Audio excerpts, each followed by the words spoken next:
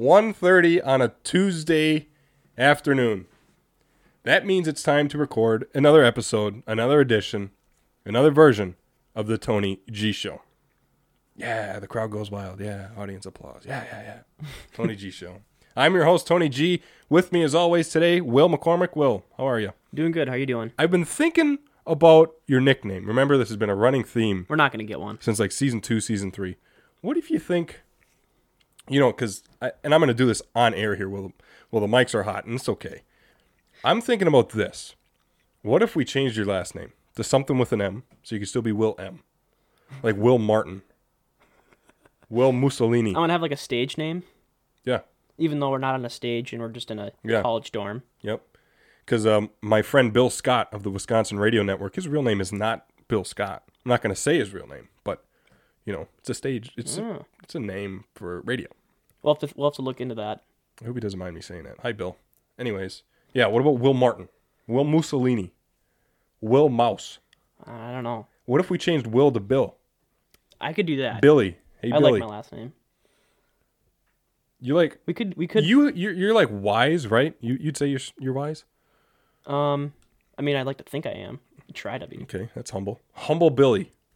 Billy Humble. I was named after my grandpa Bill. So... Bill would... Okay, Bill could work. We're going to keep this in the works. Although it'd be kind of... I mean, yeah. If I start... we're going to start winning you into the Bill name. And we're going to perfect it. You right with that? Yeah, that's cool. Okay. Also, it's like... Bill Martin. It's like summer outside right now. Yeah, it is. It's about the warmest it's been in weeks. It's like 15. 14 degrees, I think I saw today. It's beautiful. Yep. And the sun rays really add that extra element of warmth. Bill Martin. That's actually all we have for you today, so we're going to call it there. All right. Let's not do the Martin thing. You don't like Martin? No. Okay. Yeah. Billy Humble. Let's just, maybe Bill. Wise Bill. See, but I want to add something around Bill. Could do like Billy the Kid, like the... That's already taken. Like the gunslinger? It's already taken. Billy the Man. Billy the Man. I'm here with Billy the Man. The thing is, though, I can't make up my own nickname. That's an unwritten rule. You can't make up your own nickname. I made up Tony G. It doesn't count. No, but people call you... I've called you Tony G forever, since I've known you. That's true. A lot of people... Matt Swanson, our friend. Yeah. Tony G. Matt Weaver, our friend. Right, Tony like G. you didn't go, hey, by the way, I'm going by Tony G now. Yeah. I was like, oh, okay. Like, no, I just always called you that. Well, that's the thing, because I've always kind of gone by Tony. Teachers have always called me Tony. So let's get into the show. Remember, Thursday, a huge show for the Tony G Show. A huge landmark in the show. Episode number 93 will be Thursday. This is 92. On Thursday, we're going to have St. Norbert College Athletics Director Tim Bald on the show, interviewing him. Man, I look forward to it. I'm actually counting down the days until we interview Tim because I'm so excited about it. He's such a good guy. How many days are left? Today, and then tomorrow, and then Thursday. So technically 2. So I look forward to it.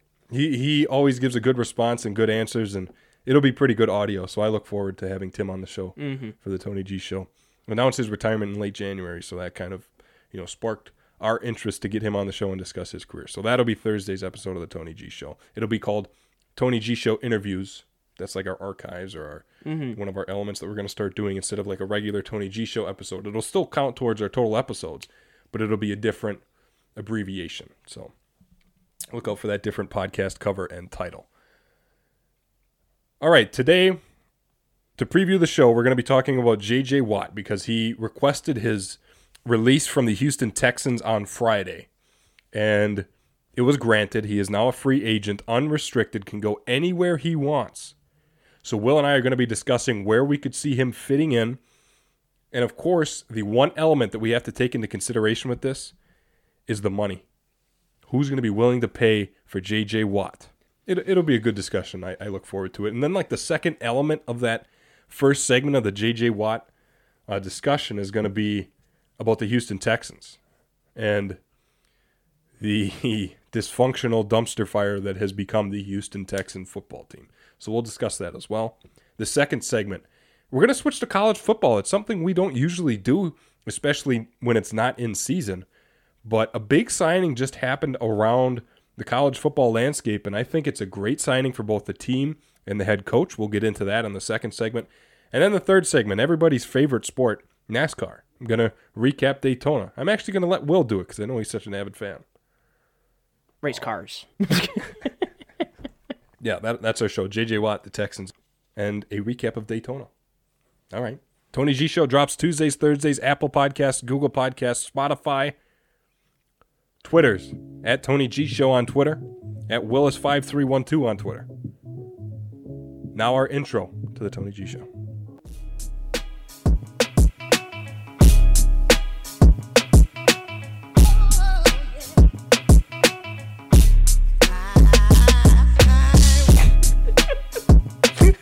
What was that?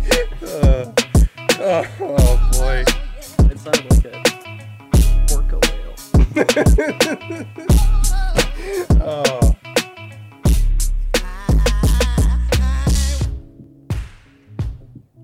Okay, Tony G Show, Season 6, Episode 5. Let's get into it. On Friday, J.J. Watt asked for his release from the Houston Texans. And we're going to be discussing where we could see him fitting in, some of the early front runners to land J.J. Watt on their organization, on their roster, money aspects, because of course, as I mentioned in the open, that the element of money, having money to pay for J.J. Watt is going to be a huge factor in where he lands, of course, because the guy is a big money name. And just because he's, a little older, a little battered and bruised, will it affect the amount of value around J.J. Watt? Will that play a factor in how much he can ask for? We'll talk about that and more as we discuss J.J. Watt. But let's just talk about, who J.J. Watt is, where he rose to stardom. 10 seasons in Houston.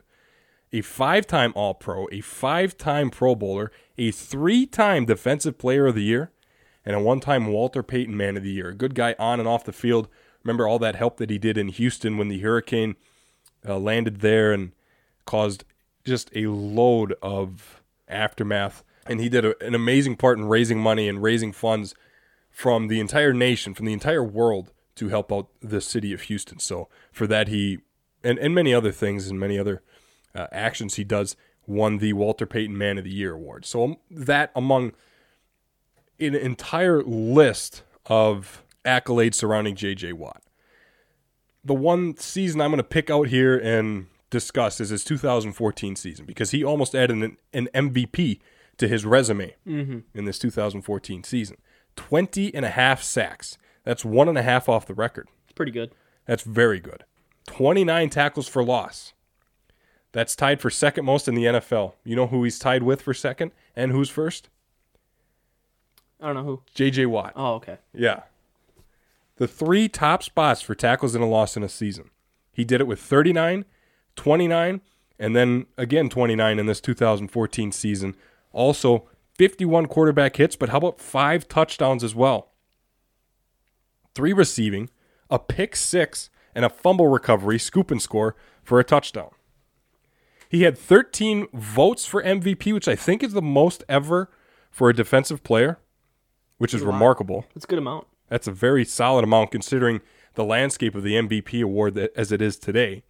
And, of course, the winner was Aaron Rodgers, who had his second of 3 MVPs at that point in 2014. So he had tough competition to win an MVP.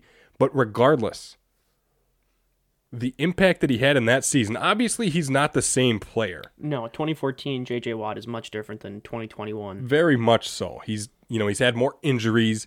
He's had a little more beats and bruises. And, ever since his 2014 season, his career's kind of been plagued with this theme of injury. He's been very injured, been very bruised and battered and used. It's the NFL. That's going to happen. So, looking forward for J.J. Watt, where do we think he can end up? I'm thinking, when you think of the landscape, and we're going to say early favorites of all these teams, but the one thing that is common between all of them is that they're competitive, winning teams who have their eyes set on a Super Bowl in the next coming seasons. And of course, why wouldn't they be if you're contending for J.J. Watt? Why, if you're J.J. Watt, should you not look for a contender? You're leaving a dysfunctional Houston Texans team that we're going to get into here pretty soon. You have to, and he wants to look for that spark where he can get that ring, because of all things that he wants, you can just see it in the way he acts on and off the field. You know, when he's mic'd up and they release that on social media, the NFL does, you can just hear it in his voice that he wants to win. He wants his career and his legacy to be how he won. And, you know, what he does off the field, of course. But in terms of on the field, he doesn't want to be known for his MVP or individual statistics or accolades, his MVP contention, I should say.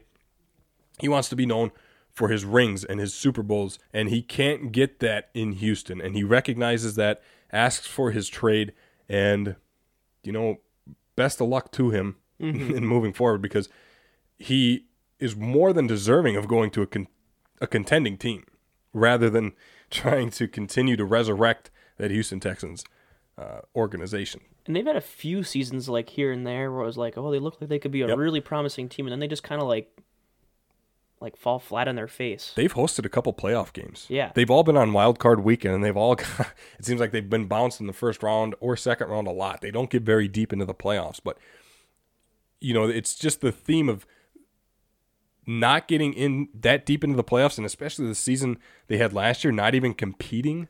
And it's not like they're playing in the toughest organization, and this is, you know, more on the Houston Texans side of things, so we're going to talk about this in a second, pick this up in about 10 minutes here. But where do we see J.J. Watt landing? Some of the early favorites, we'll start here, is Pittsburgh. This is like the number one option that people are speculating because of his brothers TJ and Derek Watt. TJ, of course, falling into second place for the Defensive Player of the Year award in this most recent season to Aaron Donald. And, you know, make of that what you will. A lot of people didn't agree with that decision on the part of the NFL and their voters and their voting system, I should say. But look at some of the other things that Pittsburgh is dealing with. You know, we talk about that common element being money. Right now, I don't think there's very many contracts that are going to get in the way of the Pittsburgh Steelers making a run at J.J. Watt. They have that big contract for Big Ben, and there's a couple statistics of Juju Smith-Schuster, what they're going to do with him. And you have some numbers up, Will, I believe? Yeah, they have some decently sized contracts that they might have to pay. Like you mentioned, Juju, his contract, he's a unrestricted free agent here coming up, and same with James Conner too. Yep. So decently large players in their offense. Let's see here. They're missing Bud Dupree. He's gonna have to be signed. I don't think he's gonna be that expensive, but another big, another decent sized name where it's like he'll cost a good coin. Yeah. So they kind of I think the Steelers he could land there. Yeah, I could see that. The thing is, TJ is going to be expensive too. That is, yeah. So you're kind of making a choice. And the other part that plays into this that, you know, we're going to continue to talk about with all these teams is what's the length of the contract J.J. Watt's looking for. Right. If he's looking for a 1-year deal, then 1 or 2 year deal, like a Tom Brady type situation. Yeah. Then it opens up for a couple of the teams we're going to mention. The opportunities for a couple teams. But if he's looking for that 4 or 5 year contract, you know, where he's kind of getting to the back end of his career and he wants to get paid now or wants to get length to make sure he's on a team towards the back end of his career, you know, maybe it's going to cap the amount of teams he can go to. I still think Pittsburgh is there in the talk if you want to go long term for JJ. But like you said, what about TJ? Right. And do you think there's a possibility that he chases the bigger contract, like signing with like the Jets or something, like where he would be completely non-competitive? Nope. You don't think it's even a chance? He would have stayed in Houston if that were the case. He had his money there. Yeah. He had his security there. He had his place in Houston. He had his life set up to be in Houston. He wants to win. Yeah, man, that's what I'm thinking. And I guess that's pure speculation, but considering the accolades he has now, you would assume that he's leaving because he wants to win. You almost have to. Right. And that's what I think. You know, looking at his financial situation, the guy's set up. Mm-hmm. The guy's good to roll. Yeah. Okay. He wants to win, and I think there's no bones about that. Like I said, you just see how he carries himself. It's a guy who wants to win. It's a guy who's ready to get a ring. And it's a guy who'd be very grateful for the opportunity to even play in a Super Bowl, let alone win one. Is Pittsburgh the spot for J.J. Watt to end up? Good team, primed to be contenders again next season for all imaginable things. I mean, Big Ben, there's that question. He's under contract for next season. We talked about that in the quarterback shuffle last Thursday. It's going to be his last season. This is going to be the Steelers' kind of last heave-ho for Big Ben. What are we going to do moving forward? Well, let's think about next season when we still have Big Ben, our quarterback situation figured out. Do they go help the defense? Does the defense need that much help? And if they do, is the help they need in the pass rushing regime? Right. That's a good question. That's a really good question. Do you really need J.J. Watt if you're the Steelers? Right. Like, there's probably a better bang for your buck they might be able to pursue. How about Patrick Peterson, the cornerback who's a free agent now? Right. You know, is that somewhere that the Steelers might actually end up looking because they need help there? They don't need another pass rusher. No, TJ's pretty good. TJ's good. I mean, if you throw J.J. Watt in there, it's another contract. It's like, you know, we have depth here. We're good here. We're stacked here. We're very excellent here. But how about we help out the situations that are just kind of decent or floating at average? Right. It makes you wonder. It'll basically depend on if Pittsburgh values quarterback pressures over a corner, like an island type corner where you can just shut somebody down. Because if the quarterback can't get the ball to the receiver, then, you know, he's not going to catch it. I agree. Obviously. Yeah. But yeah, you're right. It's kind of that dance of having enough quarterback pressure and a good corner at the same time. I like the way you put it. What does Pittsburgh value more? And I think that's a good transition into this next team. Right. It's the same thing with this team, too. Same thing with this team. How about the Green Bay Packers? A lot of people are speculating the Packers because of JJ's ties to Wisconsin sports. You know, he graduated from Wisconsin. So did Derek and TJ. They're all from Wisconsin, I think the Kenosha area. And so there's a lot of speculation. Hey, how about Green Bay? They need help in the pass rushing regime as well. Run stop. They need help on the run stop. They need help on the defensive line as a whole. Kenny Clark is it. Who you got next to him? Kingsley Keke and Montravius Adams. And Dean Lowry is going to be a free agent. So Dean Lowry. How about Tyler Lancaster? I mean, you're not going to win a Super Bowl with these guys. No, I think Dean Lowry's under contract. Sorry, it's Lancaster's a free agent. Lancaster, yep. But, I mean, regardless, that's the point. You're not going to win a Super Bowl with Lancaster, Montravius Adams, and Kingsley Keke. I've been saying that for years. I've been saying that since Matt LaFleur got the job. You're not going to win a Super Bowl with these guys. So J.J. Watt would be a good addition there. What do you value if you're the Green Bay Packers? Right. That pass rush, getting help on the defensive line, or do you value another quarterback in the first round? Right. And I texted you this too. I mean, I pretty much, as soon as I saw this news, I think I texted you like immediately. Correct. Because I was like, Packers should get him. The big story is that Rodgers never has any weapons. Right. So how many times is JJ going to be lining up on the offensive side of the ball? Is that more important for the Packers at this point? What do you value? Do you value having another wide receiver? But again, this is a team that doesn't historically draft wide receivers early, especially in the first round. I mean, they draft wide receivers, but it's not early. They're not like guys who are primed to play now. It's always these guys that are a little more on the experimental side of things. So historically, they haven't been, we got to go draft a wide receiver to play now. Next season. They haven't been like that historically. They got their tight end situation set up the way they want. Right. Their offensive line is pretty set. Tanyan and Lewis are unrestricted free agents. Alan Lazard is an unrestricted free agent. So they're going to, I think Tanyan's unrestricted. I may be wrong on that. Yeah. I know Lazard is definitely is restricted free agent, so he'll be generally pretty cheap. But can they run with those guys? Because in my opinion, towards the beginning of the season, I was like, yikes, this is not a good crew. Yeah. But towards the back end, Valdez-Scantling started picking up some huge weight in the playoffs, which is like, for Scantling, I was like really happy to see that. Especially because of the up and down season he's had. Right. Do they need more value on defense or offense? And you could almost say the same with this next team, too. Well, in this next team, you could bring that up. But, I mean, to keep going on the thought of what offensive help they need in particular. Mm-hmm. Their offensive line is set. Lindsey's up in the air with his contract next year. You're going to re-sign him or not? Same thing with Aaron Jones and Jamal Williams. What are you going to do there? But, the offense is pretty much set the way you need it to be. Right. The offense wasn't the problem last year. No. The offense wasn't what lost them the NFC Championship game. I guess you could argue that it was, to a sense. They didn't put together those last two. It was kind of a combination of the two. Right. They could have scored in those last two drives, but they also shouldn't have given That's not what I'm saying. 30 points. I think the thing is, it wasn't offense that lost you that conference championship. It was the fact you gave up an unnecessary touchdown at the end of the first half. Okay, yeah. It was the fact that Well, I guess I could see both ways because your defense got 3 interceptions and you didn't capitalize. Right, but it was the fact that the offense had to play catch up from the beginning. Yeah, that's true. And how about not just like the conference championship? What was the theme all season? Right. The run. They played on defense. And don't get us wrong, the defense played. This is probably the best defense we've seen in since 2010.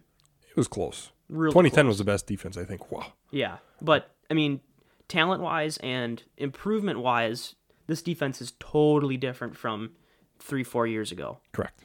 I feel a little bit of confidence in this defense. So how about that remark you made about the next team? What do they need help with? Mm-hmm. A lot of people are speculating the Tampa Bay Buccaneers. I don't think so because it's the same situation like we mentioned in Pittsburgh. What do you need help with? You don't need another pass rusher. No. Remember in our Super Bowl recap, I called the Tampa Bay defensive line the most dominant front seven, and this is the linebackers as well, the most dominant front seven in all of the NFL. So do you need another pass rusher on defense? No. You look at the aspects of where they have to improve. I don't know their contract situation with those guys in the front seven, but you just won the Super Bowl. Do you really need to go out and make this move? You'd like to, sure. I'm not saying you shouldn't, but I just don't think it's the most likely outcome for J.J. Watt. Where do I think J.J. Watt will go? This is the question of the Tony G Show. Where will J.J. Watt go? Tony G says number 1 overall option, his destination, that he will end up landing towards, that he will arrive at. Should I quit beating around the bush and just get to it? Will? Mm-hmm. Okay. Buffalo. I say he's going to go to the Bills. I like that. I think he's going to fit nicely next to Ed Oliver and Vernon Butler on the defensive line that they got there in Buffalo. I think it'd be a great compliment to the offense that they have in Josh Allen. I love the job Sean McDermott's doing. He had my vote for Coach of the Year. So could be that little push they need. It could be that extra element of what they need to win the Super Bowl. Mm-hmm. I think they could contend. I think J.J. Watt would be able to stay healthy there. I mean, that's a division that's not the toughest. Right. Not the most physical. If he went to the AFC North like the Steelers, he'd get beat up a little bit with that offensive line. Plus, I think Bills Mafia would take care of him. Yes. Good fan base. I mean, it's everything that I think J.J. Watt is looking for in a team. It's opportunity, it's contention, and it's money, too. I don't know the money situation there, but I think they don't have many overwhelming contracts. Probably their biggest would be, obviously Josh Allen's going to be expensive if he hasn't signed out of his rookie deal yet, but what's that receiver they just signed from Minnesota? Stephon Diggs. Stephon Diggs. Yeah. So, I'm sure his contract is... It was a trade, too. Okay. Yep. So, but here's the thing I wanted to ask you, or I guess hear your opinion on. I think the best situation for J.J. Watt is he goes to a team where he's not like the key piece to that defense. Where in Houston, he's like, it's like, all right, we got J.J. Watt in the middle. Now let's fill in some, average to okay players around him. Obviously, they have some good players, but like... I get what you're asking. Yeah, J.J. in Texas, or for the Texans, was centerpiece. Yep, I agree. Whereas, like, if you went to Green Bay, he'd be with Zadarius Smith, Kenny Clark. He wouldn't have to carry the defense. Right. Yeah. And if he went to Tampa Bay, he wouldn't have to carry the exactly. defense. So Tampa Bay could work out that way. Same with Pittsburgh too. I mean, so that's why I'm thinking those three teams. Like, I think he would thrive on those teams. Buffalo would too, but obviously it's not as talented as Green Bay, Pittsburgh, or Tampa. So what's your thoughts on that? Here's what I'd think. If it was a normal player, I would agree. But this is J.J. Watt, right? So when you think of pairing him with talent around him, or any superstar, you think that's good because now the pressure's off of him. But J.J. Watt puts that pressure on himself. He carries himself with that type of esteem and motivation. Right. And he wants to be that type of X factor. I don't think it would affect his play at all because he carries himself with that much intensity regardless. I guess I was taking it on the side that, like, I think it'd be good for him, like, health-wise. Sure. Like, he wouldn't be getting double and triple teamed. Yeah. He wouldn't be, like, pushing himself to basically get nowhere. Because with the Texans in the last 2 years, he's just been, triple teamed, double teamed, and it's like he just gets also battered. Jadeveon Clowney, though, in Houston. But, yeah, but that's that's that's also been an injured type player. Clowney, I'm not big on. I don't think Clowney's a game. I get what you're saying. So you mean like the focus point of the offensive line is going to be J.J. Watt, right? Where he's going to have a lot more manpower in his face trying to stop him compared to everyone else because he is just so far ahead of the rest of the competition or so far ahead of his teammates talent-wise. Right. I get what you're saying. Right, like it'll push him to be like, all right, I'm with a good group of guys. Yeah. He's going to be still motivated. I'm not taking it that, yeah. It's going to push him to be better because he's I get around what aspect good guys. you're taking on this. Yeah. I get your angle. It's just that I think, in the offensive line situation, in the offensive line scenario, you obviously want to protect the quarterback and force holes for your running back. Mm-hmm. Obviously. Right. J.J. Watt. That's the name of the game. You don't do nothing if you don't do that. Right. But here's the thing with J.J. Watt is that he's going to get attention regardless. Oh, yeah. Regardless, I think there's going to be double teams in his face for the rest of his career. Just because, he's a 3-time Defensive Player of the Year. I get it. Pairing him with, like put him with T.J. Watt. It's like pick your poison. Which side of the line are you going to cover? Right. I understand that, but still, J.J. Watt is going to get that attention. I think just for him personally, mm-hmm. he's going to get that much of a challenge, of an obstacle from opposing offenses, regardless. Just because it's J.J. Watt, just for the name power. Mm-hmm.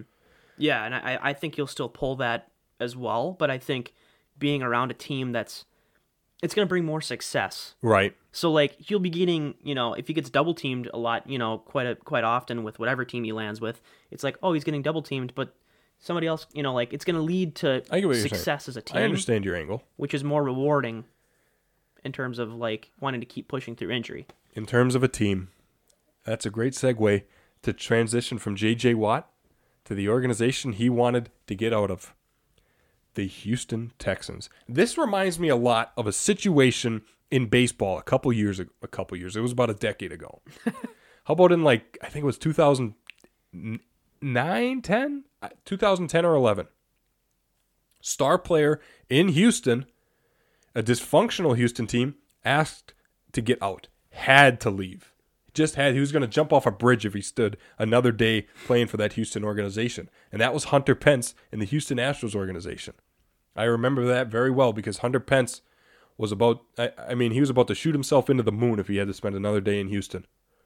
And it's very similar here. Remember, now he got traded to Philadelphia, and then he spent out the rest of his career in San Francisco for the Giants and had a very good career. But this is something very similar. Another Houston organization that has just gone dysfunctional. So what made them go wrong? What made them go so sour? We talk about the possible trade destinations for Deshaun Watson. And we did that Thursday on the quarterback shuffle episode. No, Tuesday. Thursday? Whenever the quarterback shuffle episode was. I think it was Thursday. We discussed the possible trade opportunities for Deshaun Watson. Why did he ask out as well?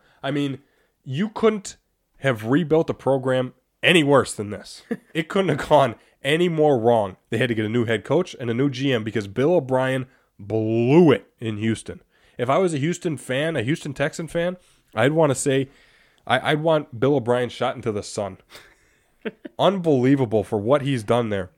He got the job as the coach and the GM. And he blew it on such a magnitude that now your dream players, the players that a franchise dreams of having in their organization, want out. When you think of a rebuilding organization, you draft guys like a Deshaun Watson, who was taken early in the first round. J.J. Watt, who was taken early. You dream of guys getting like Jadeveon Clowney. How about DeAndre Hopkins? How about even years before them, Andre Johnson and Arian Foster? Yeah. You dream of players like that. Mm-hmm. And when you actually get them in your organization, now the plan is to win. Now everything else is out of the way. You have your players. Now you have a straight shot to winning. And you still didn't do it.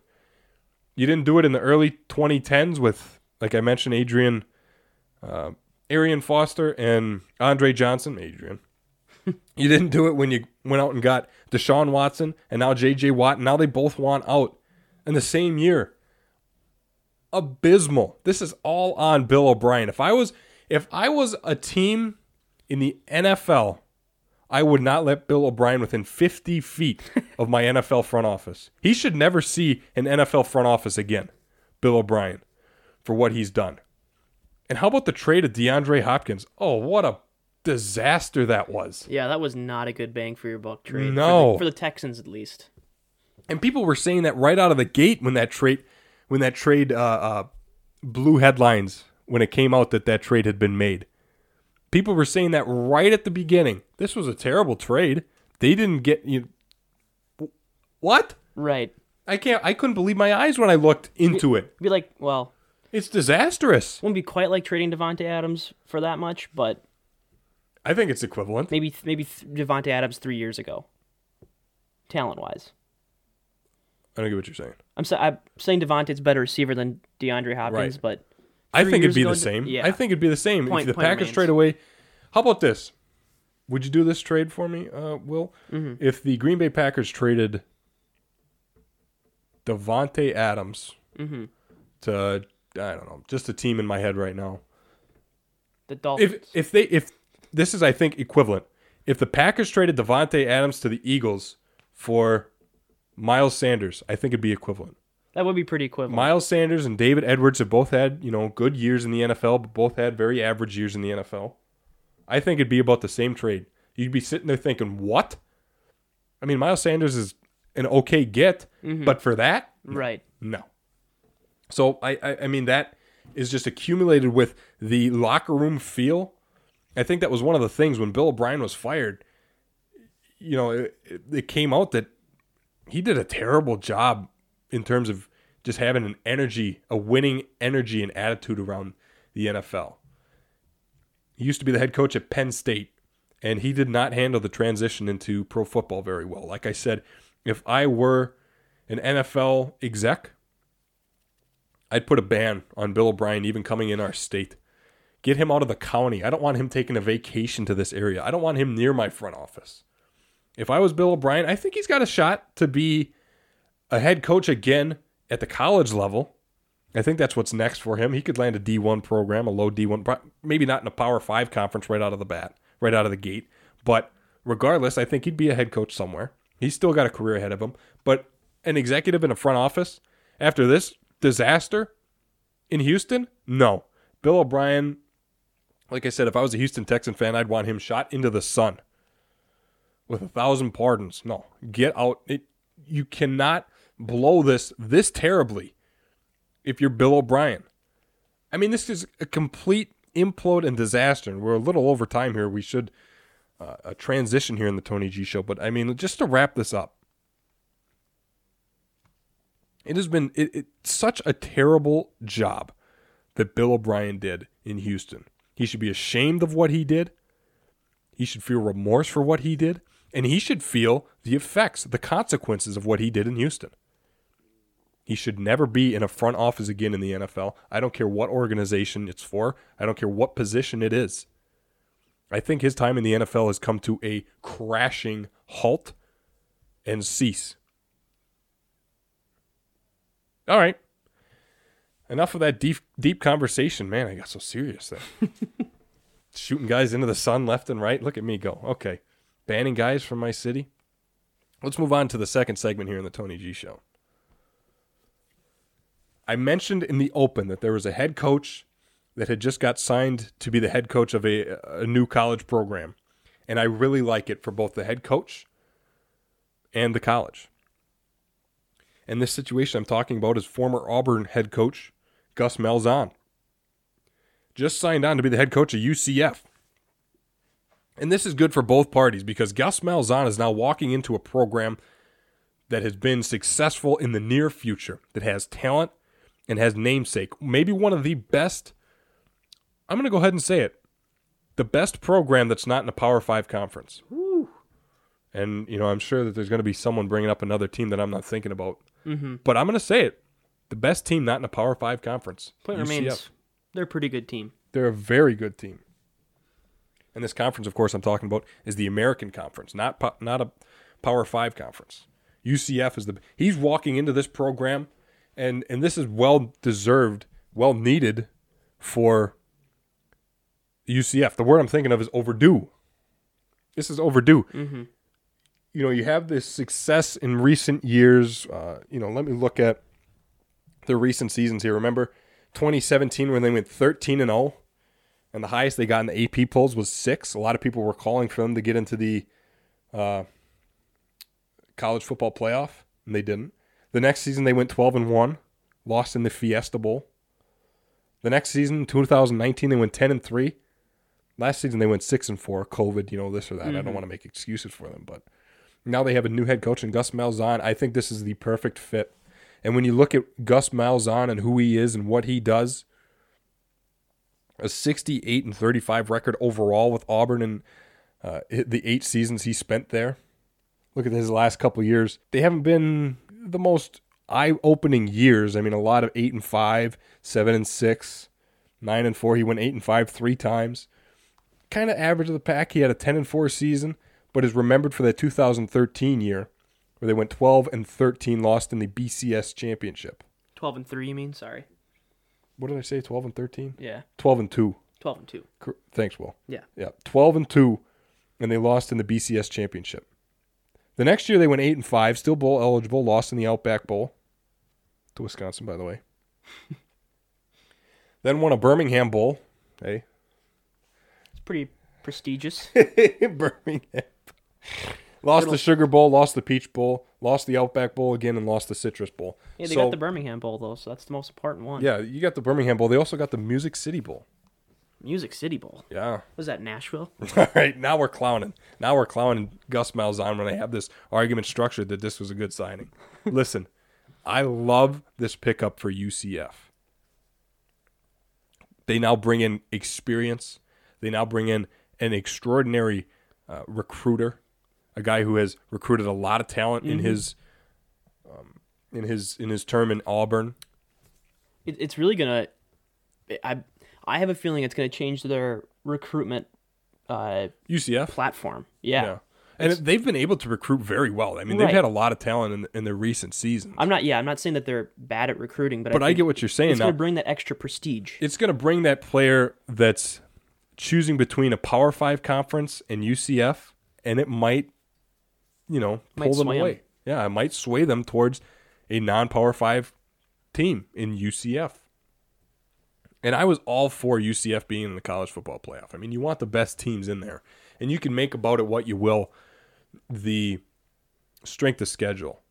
However, UCF, that year that they went 13-0, was a dominant football team. And then the year they went 12-2, or 12-1. Let me look that up, pull that up again. Yeah, 12-1, 13-0, and then 12-1. That's dominant football. So when you think of what you want in the college football playoff, a good team, competitive team. And I thought back then that they were going to be a team to compete no matter who they played. Did I think they were going to win necessarily? I don't know. Probably not, but it still would have been a good football game to watch. It still would have been a competitive football game. And now moving forward, now they have an even better head coach than in that year. 2017 and 2018. Look out. I think UCF is primed to be a competitive team for years to come. And when you talk about non-Power 5 teams and how competitive they can be, how far they can get in terms of a college football playoff berth, could they really get there? I think, obviously, it revolves around you want a Power 5 team in there for money, for fandom, so you could have namesake so a casual college football fan could listen. Because, we've talked about this on the show before in this season, actually, in season 6 of the Tony G Show, that's what sports want, is they want to sway their casual fans in. They want to grab their attention and pull them in going down the stretch towards their championship. It's really what it's about. So you're not going to put a UCF in there, but, when you think of talent, when you think of coaching, when you think of competitiveness, you put UCF right up there. I mean, they're constantly in the top 10. They weren't last season because of their 6-4 record.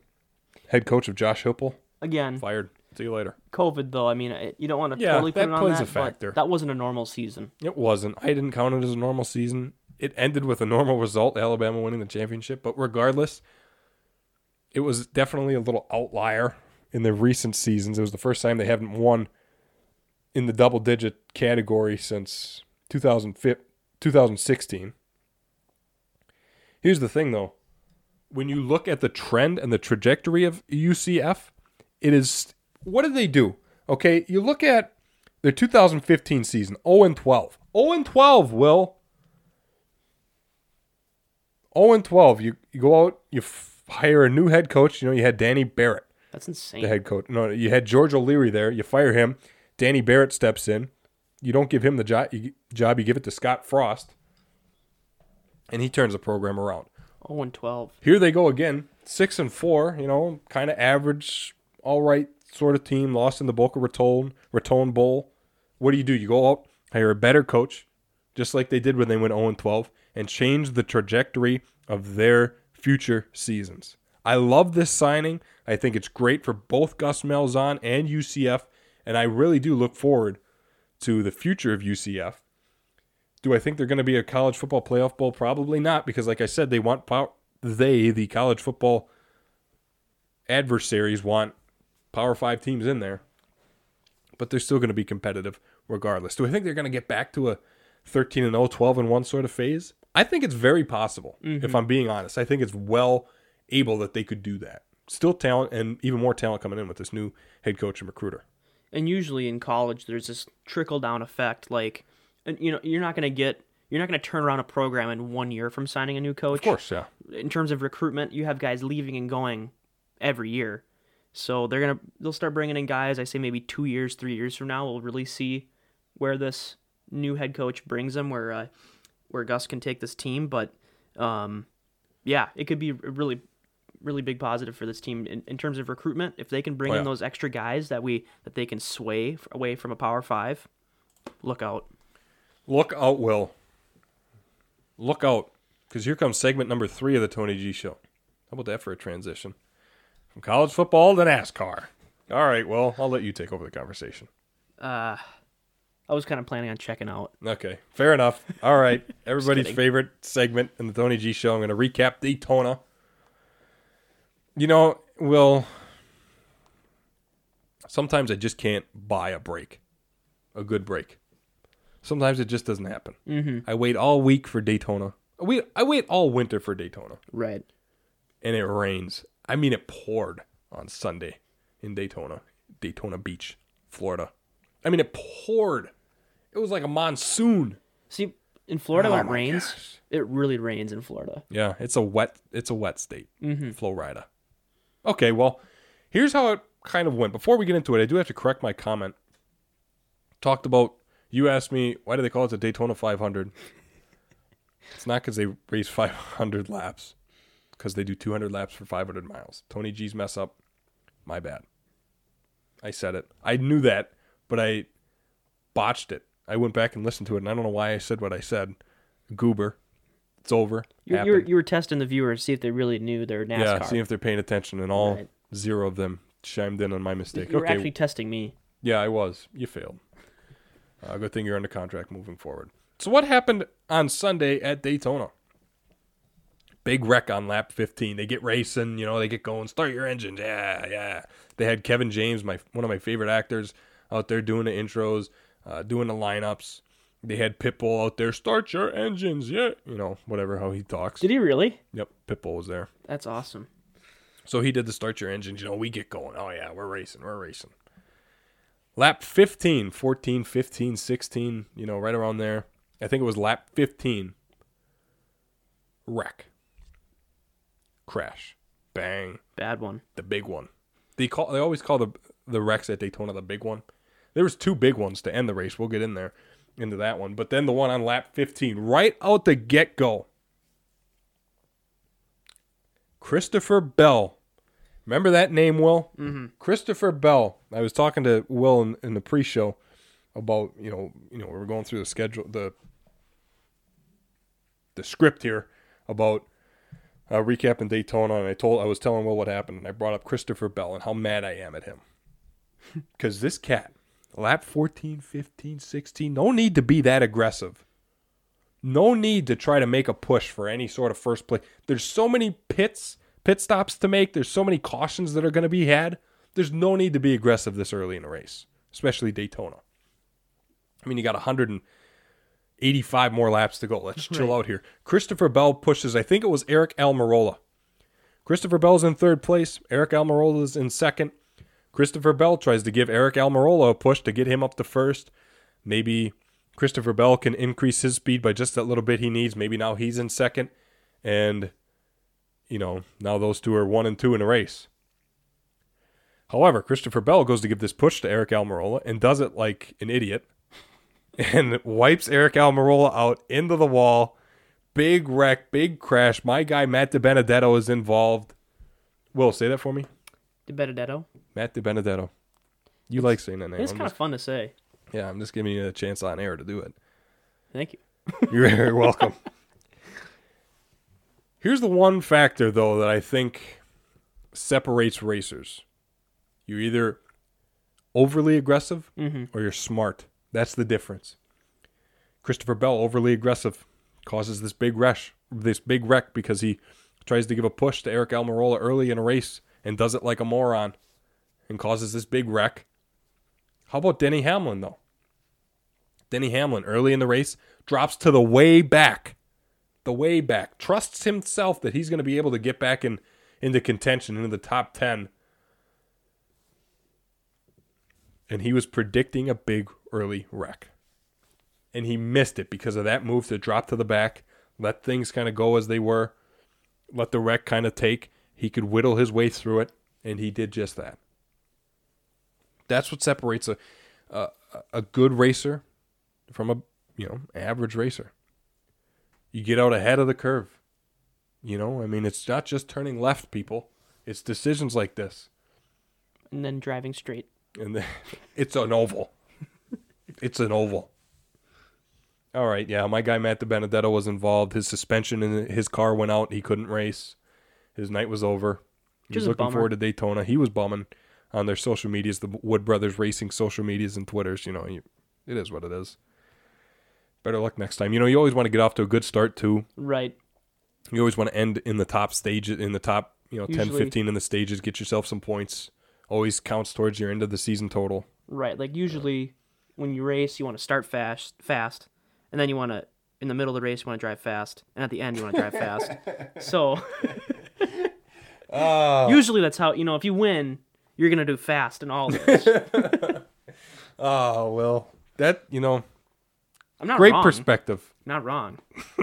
Like when people run marathons, they strategize. Like, why not just start fast, run the middle fast, and then finish fast, and you'll be really good. I thought you were onto something when you said you want to start fast. And I was like, I wonder where he's going with this. He's actually going to give some. And then, yeah, okay, fair sense of humor from Will McCormick. But then after the big wreck, like right as the wreck took place, rain. Here comes the rain. I was looking on the scoreboard, and of course they went to the red flag to stop all cars so they could get the wreckage fixed. And then it said lightning delay. What? Where did this come from? I knew it was cloudy, but here we go. Here comes a lightning delay. That turned into a rain delay, which turned into a thunderstorm delay, which turned into a monsoon delay. And I thought it was over. I thought they were going to do it on Monday. I thought I was going to have to watch it in the middle of my homework. No. Nighttime restart. 9 p.m. restart. Oh. I got to get to bed here, fellas. I got class at 9:30 in the morning. How long does a race take? A while. Like 3 hours? A couple hours. 3? No. Or like 2, 2.5? 2.5, 3. That's a good amount of time. Depending on the wrecks and, how fast the pits go. Right. How many laps there are, of course. This one's always takes a good amount of time. It took about 2.5 hours, I think. I wasn't timing it, of course, but Michael McDowell ended up getting the win. And again, big wreck on the final lap. Brad Keselowski was involved. He was high in there. I think it was second at the time of the wreck, and Michael McDowell stole it away from him and got the win. Good for him. They're back at Daytona next Sunday for the road course. It's not just the oval. Now it's the road course, twists and turns. That's not as fun for me to watch. Really? Yeah, you would think they'd get more people to watch. I like it when they go fast, I like it when they get some momentum. I like to push. I like the theories. I like how the racers race. The strategies on oval courses. I'm more of like road courses is like, I like to watch like rally or like F1 racing. I won't watch it for like 3 hours. You're like a casual guy, yeah. Yeah, but like if it's on and there's like, it's like 2:00 on a Tuesday and there's nothing to do, it's like, all right, well, I'll watch some racing. Yeah. But I'm more of a rally type. Yeah. But yeah, I'm old school. Send them in the oval. I could watch them turn left all day. My favorite segment that Fox Sports does in their broadcast, and I think NASCAR has something similar. I like Fox's broadcast compared to NASCAR. They do Crank It Up. So that's when the announcers don't talk. They let the cars do the talking. Oh, that's cool. They do the camera angles where the cars go by. Yum, yum, yum, yum, yum, yum, yum. That's pretty good. Yeah. It sounded like a gun on a alien spaceship. Do it again. Yum, yum, yum. Yeah, don't. Okay. You think we talked about enough NASCAR? All right, this will conclude another episode of the Tony G Show. Big Show. You ever watch wrestling? Oh, yeah. The Big Show? Big Show. Big Show. Maybe that'll be the intro song. I don't think we're going to have an intro song, but if we did... It'd be the Big Show. It'd be the Big Show. Maybe that'll be our 100th episode. Were you a fan of the Big Show? Yeah. Were you really? Yeah. I did not like the Big Show. He was all right.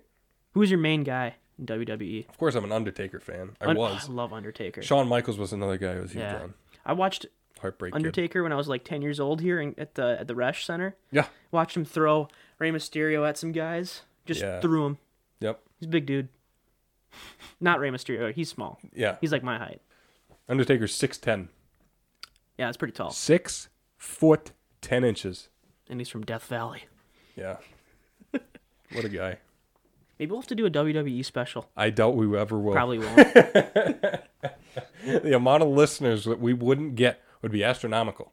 They're already gone. No one's listening to this. All right, that'll conclude the Tony G Show. Tim Bald coming up Thursday. I look forward to it. We won't be formally talking to each other in an episode form again like this until next Tuesday because we got Thursday show. So we'll see you then.